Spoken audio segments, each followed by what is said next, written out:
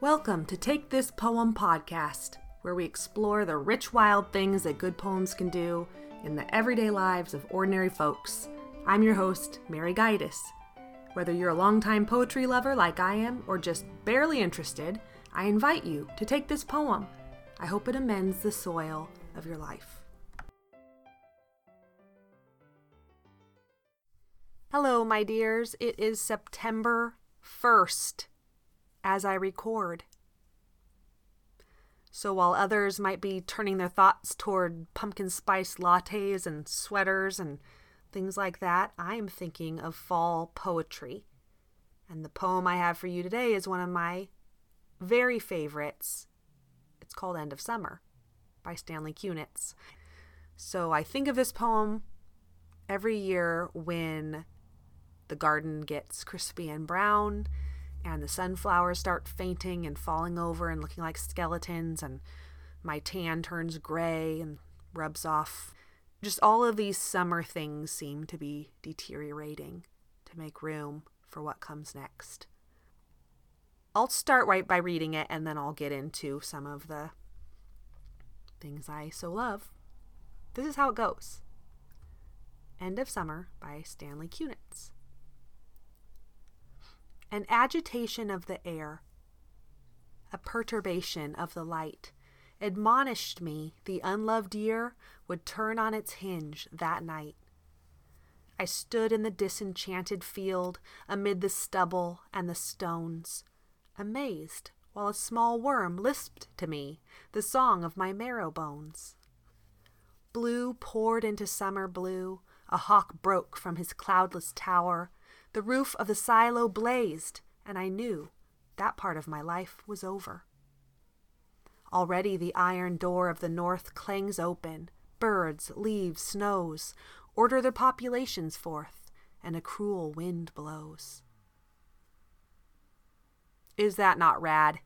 This poem smacked me upside the face when I first read it, and it was only a couple years ago, so it was a new love of mine. I knew instantly that it had to be mine, and I memorized it and have said it to the kids and made them learn it, and they love when I say it really, really dramatically, which I also do driving around in my car by myself. It lends itself to a lot of roaring and dramatic interpretation.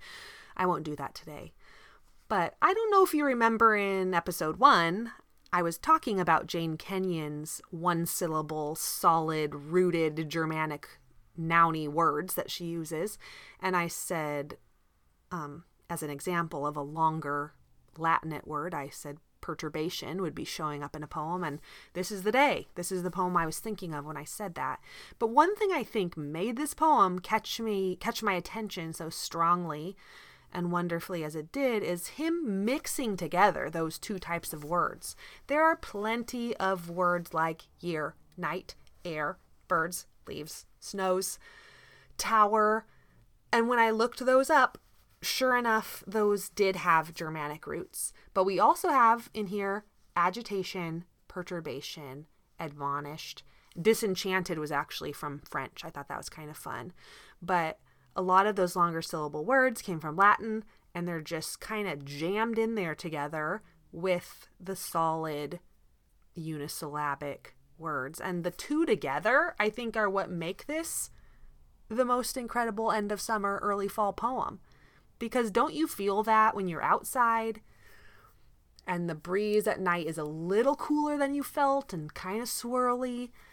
There's so much around you that you can call by its name. It's a breeze, it's night, there's a star, but there's also feelings mixed together that are not able to easily be captured by nouns, that need longer words. I think it's an awareness of mortality, it's a stirring, it's a slight disturbance, and somehow he gets that in here, and he uses whatever kinds of words he needed to do so. Some short ones, some long ones, some that could be understood by a 5-year-old, and some that need to be looked up in the dictionary. And it has an even meter, and so the fact that he was able to put both of those kinds of words together, I just love it. I love the worm talking to him. No idea what's going on, but somehow my heart just understands it. the mention of marrow, and the disenchanted field with the stubble and the stones. There's fields like that all over town that I drive by and think about these lines when I see them, all brown and crumbly looking, and the mix of life and death, the mix of hot and cold, summer and what's coming, and even the idea of the year turning on its hinge at fall. To me, January is not nearly as much of a new year as the school year is. And so I even love this poem acknowledging that, calling summer to fall the hinge of the year. I'll just read it again, and maybe you too could memorize this one and say it to yourself as you drive around this time of year. And this is a good one to bust out around a fire when the air is agitated and the light is perturbated and you want to be able to talk about it. So I'll read it one more time. End of Summer by Stanley Kunitz. An agitation of the air, a perturbation of the light, admonished me the unloved year would turn on its hinge that night. I stood in the disenchanted field, amid the stubble and the stones, amazed while a small worm lisped to me the song of my marrow bones. Blue poured into summer blue. A hawk broke from his cloudless tower. The roof of the silo blazed, and I knew that part of my life was over.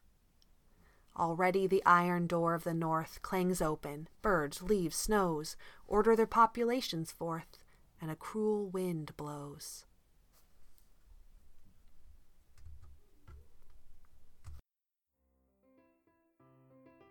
Part of my vision for this podcast was to have it be interactive.